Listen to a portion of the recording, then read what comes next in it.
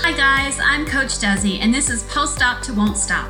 I'm a physician assistant who fell in love with bariatrics while working with a surgeon here in Florida. Finding ways to help my patients in their journey has always been my priority. I'm now a personal trainer who works with clients to help them reach their goals and stay on track after their surgery. Post-Op to Won't Stop was developed to allow patients a platform to share their stories and to help educate people on the process of weight loss through surgery. Let's listen to real people share their wins and losses and learn what really happens in the journey after surgery. All right, everybody. Today I have a wonderful guest coming to us from California. He is a success story over 10 years in the making, and we are very excited to hear his story. Please welcome my friend, Kevin. Hi, Kevin. How are you today? I'm doing great. Thank you. How are you doing today? I'm doing well. I'm really excited to interview you. There's some really good stuff that we're going to go over, but let's just start with your story. Share with us your journey. Okay. Well, my story, by being my story, I don't think it's special. I mean, I have other people tell me that it's special, but I guess it is special. Well, anyways, I've been suffering from the disease, obesity. And it's been the last few years I realized that it is a disease. I've got more information and I realized, this is a disease. And I've suffered it all my life. When I was younger, probably in elementary, that's when I started really looking back and thinking I was always a heavy kid. I was always the one not chosen to be in sports, or because they knew that I couldn't run fast enough or what have you. And I think what happened was the more people would confront me about my weight, like relatives and friends, I would eat more as a way of rebelling. I don't know does that make sense to you? Absolutely. Yeah. So I just got heavier and heavier. And I really wasn't into sports or nothing like that. So I just kept gaining weight. Then when I got to high school, I was quite heavy. But I had friends and everything. I was always considered like the happy, fat, overweight best friend. I hate using that word, but I mean that's what it was. That's what it is. And I struggled with weight all my life. I'm 53 years old this year. I'm 53. I'll be 53. I'm sorry. And basically, obviously, I'm 10 years out. So 10 years ago, I finally made the decision to do something about it medically, to do something about my weight. And I knew I had to go the medical route.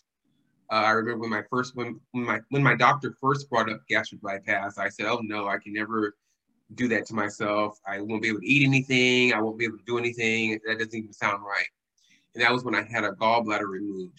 And then fast forward a few years after that, I had a few what you can call aha moments. And we discussed that a few days ago, I guess.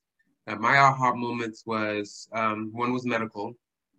I found out that I had lymphedema in my legs, especially my left leg. And I kept on going to the doctor because my leg kept swelling. And all I kept on hearing was, "Oh, you need to lose some weight. You need to do this. You need to lose some weight. If you wasn't so heavy, you wouldn't have this, what have you." So finally, I was referred to a doctor, and he was excellent. He told me what I had. He diagnosed the problem.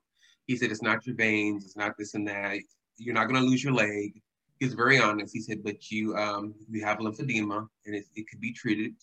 It's a chronic disease, so it's not going to go away." He explained that the lymph nodes are damaged, and once they're damaged, and the fluid doesn't go up and down like it should be, like it should. And that's why it puddles toward the bottom. That's why your leg and your ankles swell up so bad. And you primarily have in your left leg. And he goes, "But like I said, it's treatable. You'll have to get compression garments." But he really took the time to listen and explain it to me rather than just tell me, "You just need to lose some weight. Stop eating so much. You need to start exercising. You need to lose some weight." That's all you hear. That's all I heard for years. And I tried every diet in the book. Like I said, when I was, my mother was taking me to Weight Watchers, and then this girl was there. She was in my class, and she was there. And she got up and hid, and then she never talked about it. And I never talked about it with her, but she was embarrassed. I was embarrassed, and just all kind of just like little fad diets. Nothing worked. And then I found out I was referred to a gastric bypass surgeon. He explained to me how it would all work out. So I decided to get the Roux-en-Y. And like I said earlier, I had two aha moments. The medical one was the lymphedema. And then the other moment was I was watching my friends' sons. We were getting ready to go to watch their dad in a concert band. And he said, "Can you pick them up? Can you watch them for a little while and take them over to the band, to the production with you?" And I said, "Sure." So I must have brought some shoes or something. I was changing, and then I kind of fell. I didn't fall, but I got down on the ground or something like that. But anyways, I couldn't get back up. And even with the couch, I couldn't lift myself up. I said, "I can't," So the boy said, "What can we do?" I said, "Don't do nothing. I'm just gonna probably have to call 911," which I did, and that was embarrassing.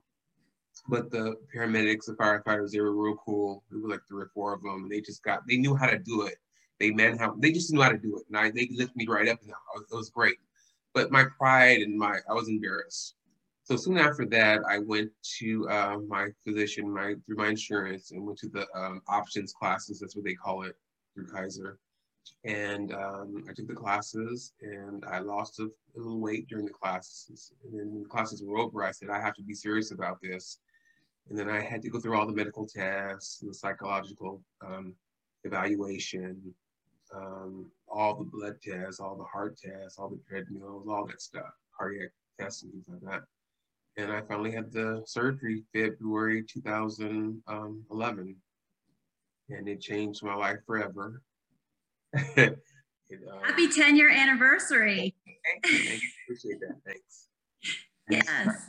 I have no regrets about it at all, about the surgery.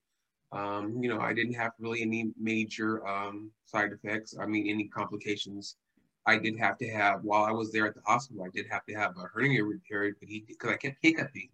And I said, "This isn't normal." And I usually share this story because I want people to know it's not always just perfectly smooth. I had a mild complication. It was a hernia. Had to go in and repair it real quick through a previous incision, through my gallbladder incision. So it wasn't that bad. And after that, I was fine. I went home and started my journey, and changed my life. That's great. That's great.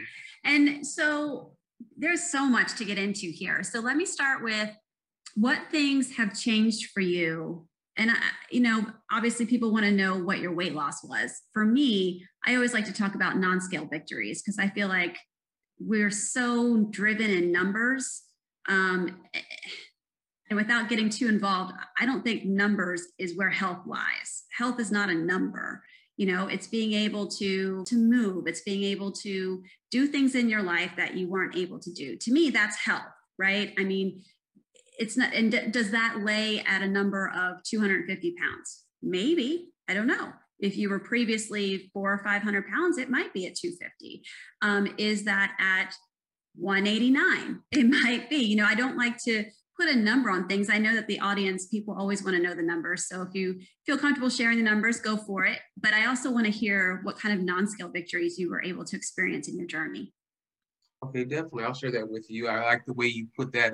It's not all about the numbers, because I'm lucky. I have a doctor who pointed that out to me. I told him that, I'm suffering a little weight regain, and I want to get down to an X amount of weight. And he said, "Kevin," he goes, "I don't think that would be a healthy weight for you. I think that would be probably too thin." I said, "Well, according to these textbooks and what have you, I should be like 155 or 160. Right?" And he goes, "Kevin, you know how hard it's going to be, number one, to even achieve that, and then to maintain it, let alone how are you going to look when you're that thin?" Well, to get back to my weight loss, my highest weight was about 420, and the low, I lost about 220 because I always hovered around 200. So that's why I say 220. But my lowest weight was about probably like 95.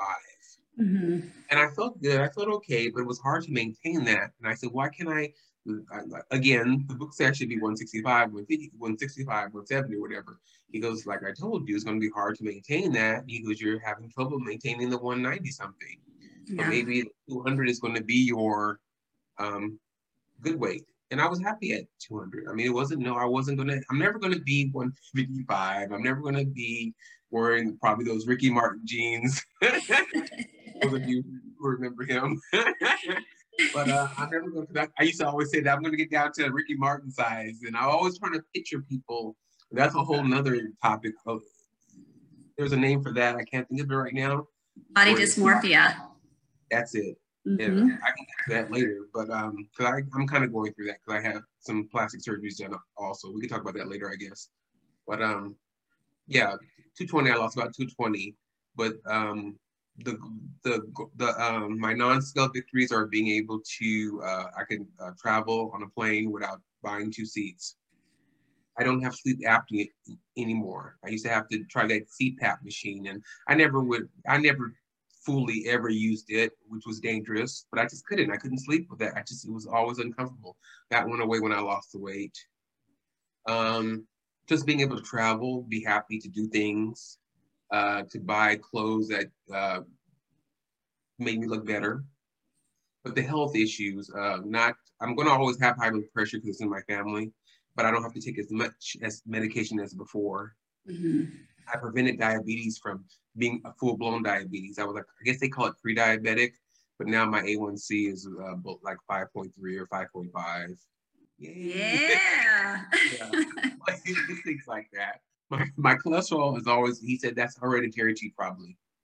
So, but it's under 200 right now, so I'm fine. Mm-hmm. And those are the important ones because it's going to help me hopefully live a longer life Yep. and be healthy. That's what it's all about. But don't get me wrong, there's a little vanity here and there, and that's another issue. I had skin surgery finally. I waited like a long time to do it, and I finally had the excess skin removed around my abdomen. I had like a 360 body lift, and I had my chest redone. And I didn't do my legs because of the lymphedema. I was worried about the leg surgery because I didn't Mm-hmm. want to aggravate anything. I might do it before I'm 60. I don't know. So I told you I'll be 53 this year. I might do it before I'm 60. I don't know. I think I'm okay. People say, Kevin, your legs look fine. Leave it alone.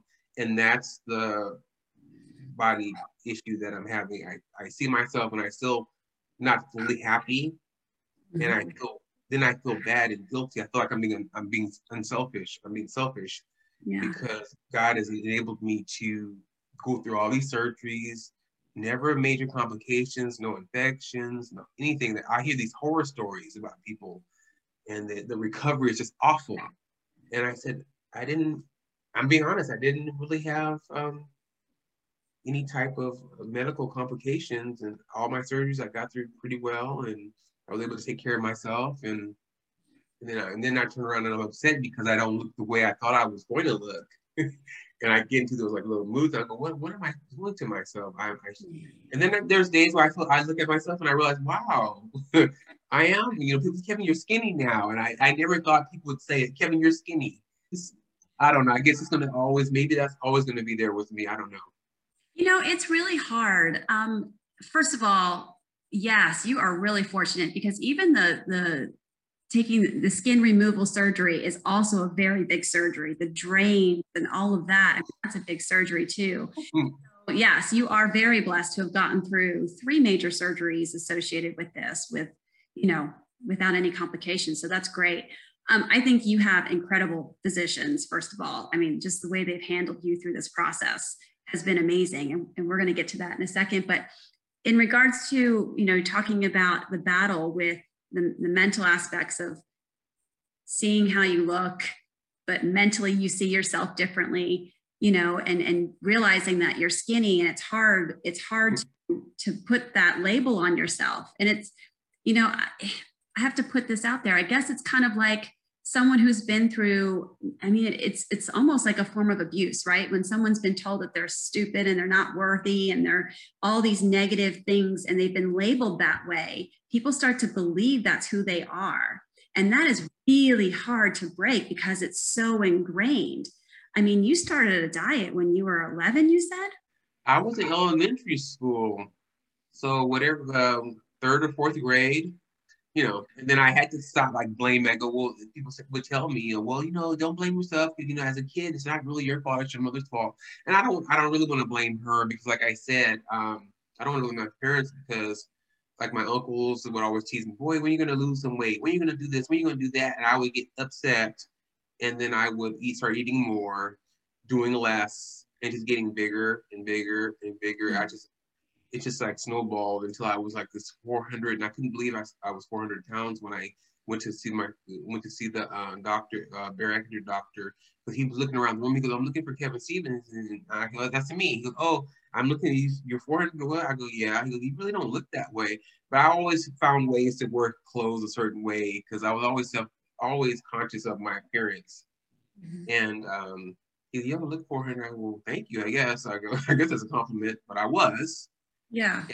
And, yeah, so it's just realizing that I am thinner. Like I said, there's days when I look in the mirror and I pass myself in the mirror, walking by the full-length mirror, and I go, "Oh, I am."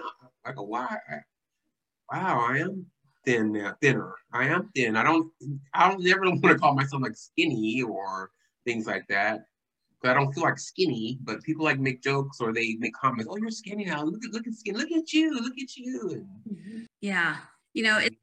So when I'll throw this out there. When you pass a mirror, Kevin, I want you to look at yourself and say, "I'm healthy," and then you whistle at yourself. Yeah, okay. I've done that a few times. Listen, and you know what? That's what we got to do. We got to keep telling ourselves these things because we've been told something else. And so we've got to create our own narrative. And that's how we break out of that. That's part of the process of breaking out of that. So one thing I want to kind of address with this episode, because we talked about this before we hopped on this. So you talked about how awesome these doctors, and I do. I mean, when you go see your doctors, I know I'm not anybody they know. I'm really impressed at how they cared for you, through your journey. And that's not always the case. I'm gonna give you a statistic here. 50% of patients reported that they had been stigmatized on multiple occasions by physicians. This is for people who are dealing with obesity being managed by their physicians. This is actually on the Obesity Medicine Association website. 50% of patients who are dealing with obesity are being stigmatized by their physicians. I mean, that's huge. And so how do we get ahead in getting people through that and curing this and trying to find resolution when 50% you walk in that door and you've already been judged, you've already been decided on. And by the way, those aren't great decisions. So they've already decided that you're going to be non-compliant, that you're not going to, you're not going to come back in, you're not going to take the medications, you're not going to do all this stuff. And an honest conversation hasn't even happened yet. And I understand that you've experienced some of this. I've been lucky, like you said. I've been blessed that my physicians, they always gave me options in regards to my weight. As when they would send me to try to resolve something, I would get the roadblocks of certain doctors. "Oh, you have a vein problem because you know it's because of your weight. You know it's you're heavy, right? If you lose some weight, you probably wouldn't have had this." And not my main physicians, the ones I built relationships with, they never spoke to me like that. But it was like usually the referrals and what have you. And I think to resolve some of those issues, I think these doctors need to be re-educated, need to go to some of the support groups and sit in and listen to what we go through, what our struggles are. And they have to realize they can't always blame everything on weight. And the doctor that diagnosed my lymphedema, the way he was patient, the way he said, he goes, "Kevin, you've seen other people with lymphedema before that are at a normal, what people call normal weight." I go, "Yeah, skinny people get it too. You get it from when you're having cancer therapy, radiation. You get it from, if you go to third world countries, you might get it." Because I doubt you've been to a third world country.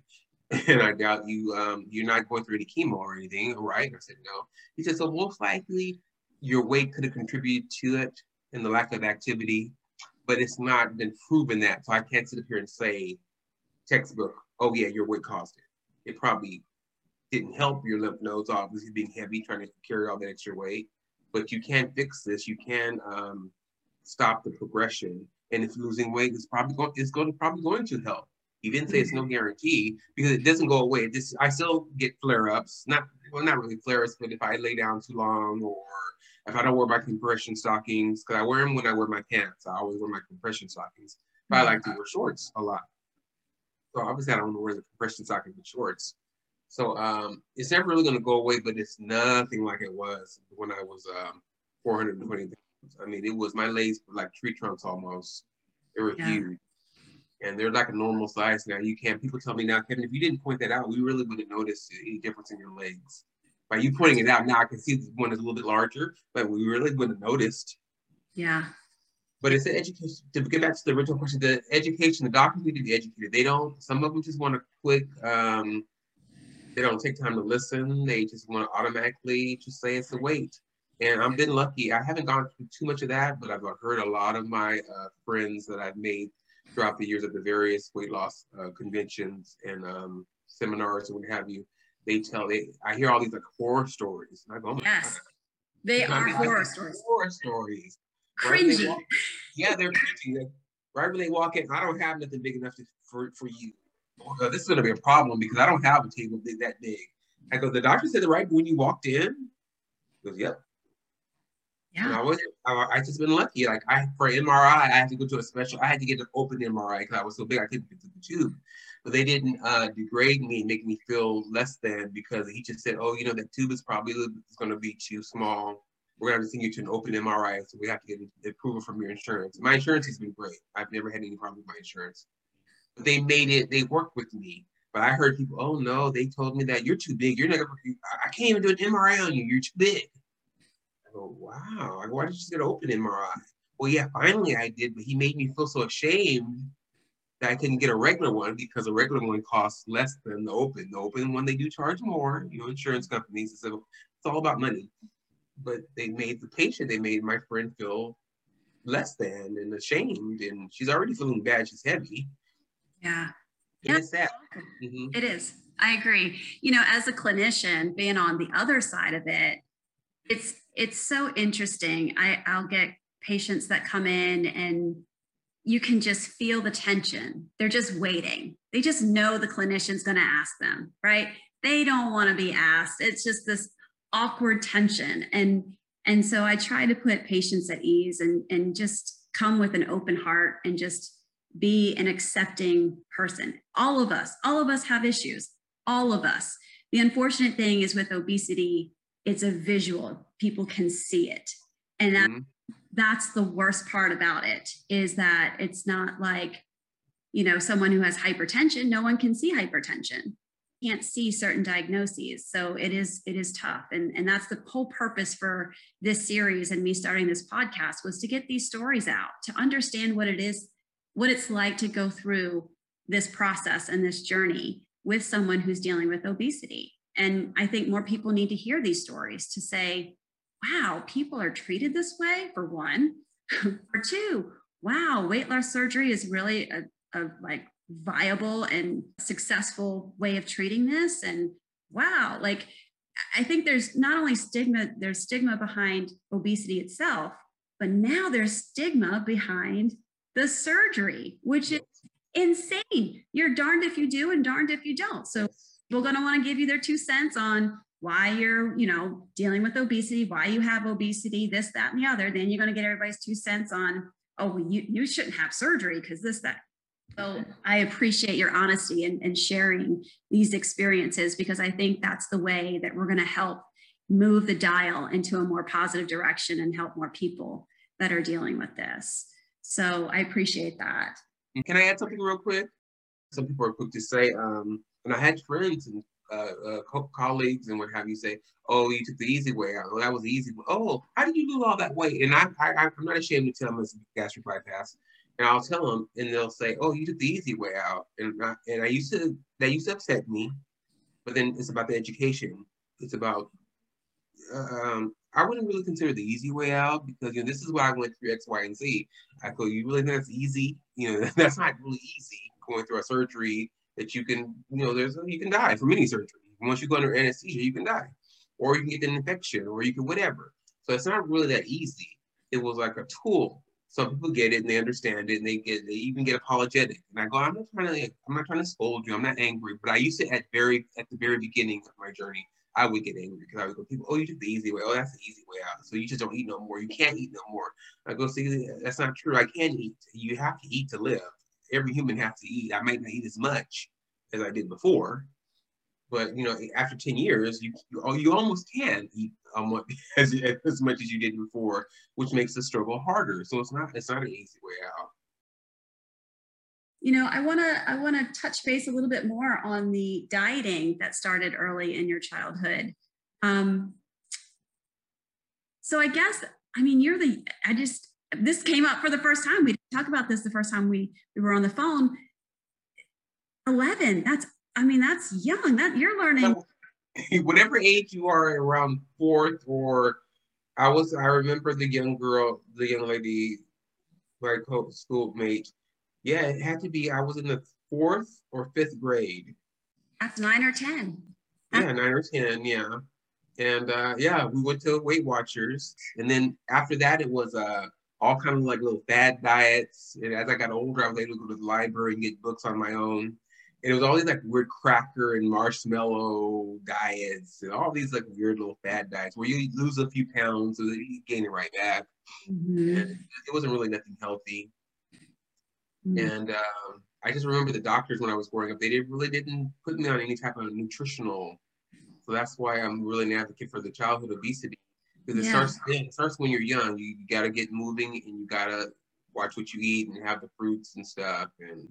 And I have to admit, I grew up in a household. It was a typical, how should I say it, African-American family. And the diet isn't always the most healthiest diet. There's a lot of fat. There's a lot of good food though, and I love it still. I modify it a lot. I'll use coconut oil or rapeseed oil rather than using that lard, exactly, or that red brick lard. And don't get me wrong. I love my food and my heritage and everything, but some things weren't healthy. But I had a grandmother that lived to 90. She lived to be 92 years old. And she ate everything that she wanted to eat, and she didn't worry about all that stuff. Are there resources? Is there an organization that focuses on obesity and minority populations? Well, that's a good question because there's not that many. However, Obesity Action Coalition, are you familiar with the OAC? Yes. They're very political and what have you. They're very advocate driven. Mm-hmm. And they go to Congress and things like that. They have, and I'm on a task force actually. That's nice that you brought that up. I'm on a task force. They asked me. I've been a member and I've been going to their conferences for years. And they reached out to me. They have a task force on racial bias and not racism, but how it affects minorities and what have you.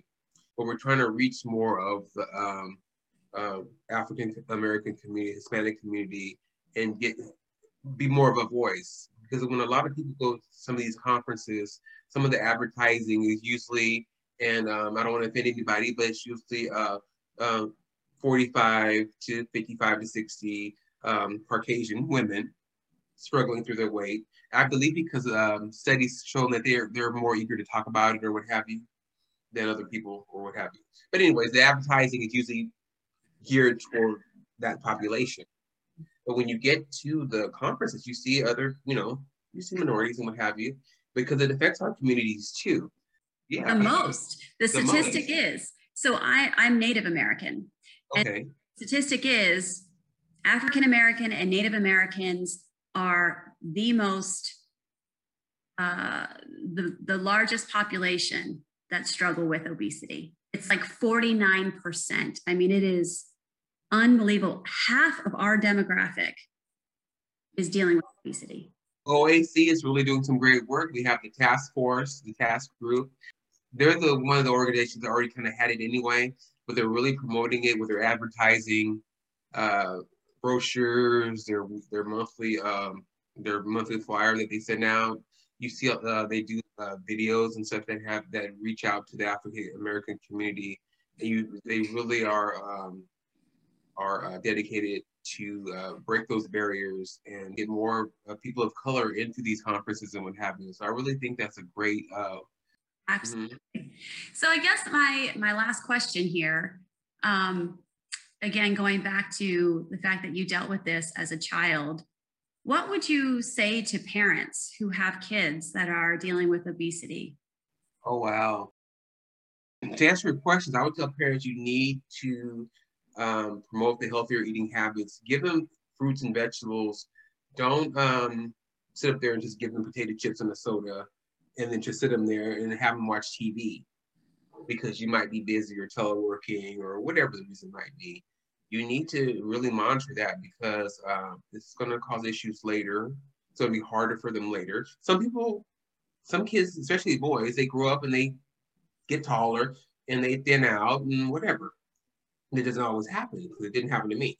Yeah. And it's an education. You got to just initiate the healthy eating habits while they're young. Introduce them to broccoli and the fruits and the carrots. Don't, because they say, oh, I don't like that. Just keep on giving it, spice it up a little bit differently, in a healthy way. And they'll start enjoying those. I didn't like those foods either. I like them now. But as a kid, I wasn't ever like, I don't want to say forced, but it was like, oh, he doesn't like that. But it shouldn't be like that. You should just make it a regular part of the meals. And eventually I'm sure they'll start to like it. But they need to take care of it when they catch it, especially like I said, but my friend, her little grandson, he's cute as can be, but he's chubby. And you need to catch it early. Install those habits early. Get them active early. But it's a combination of both.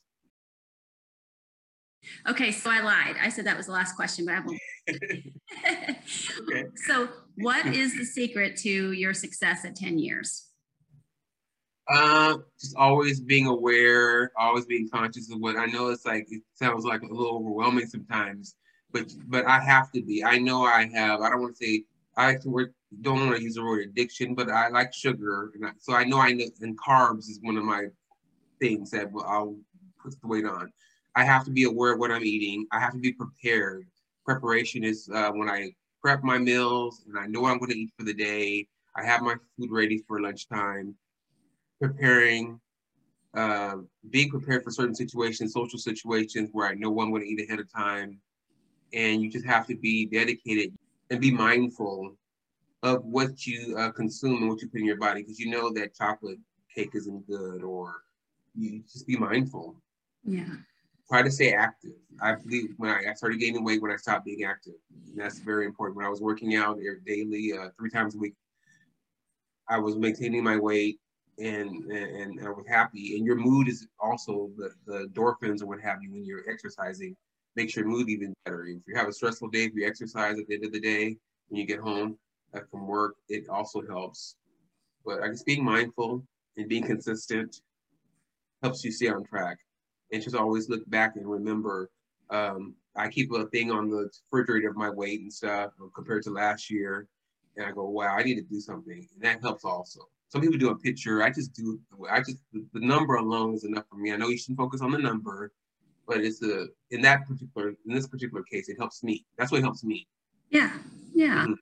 Well, I appreciate all this great information you shared. I appreciate your honesty, and it's been an absolute pleasure to have you today. So thank you so much for joining us, Kevin. Thank you. Thanks for having me. Thank you all for listening. I hope you loved this episode as much as I did.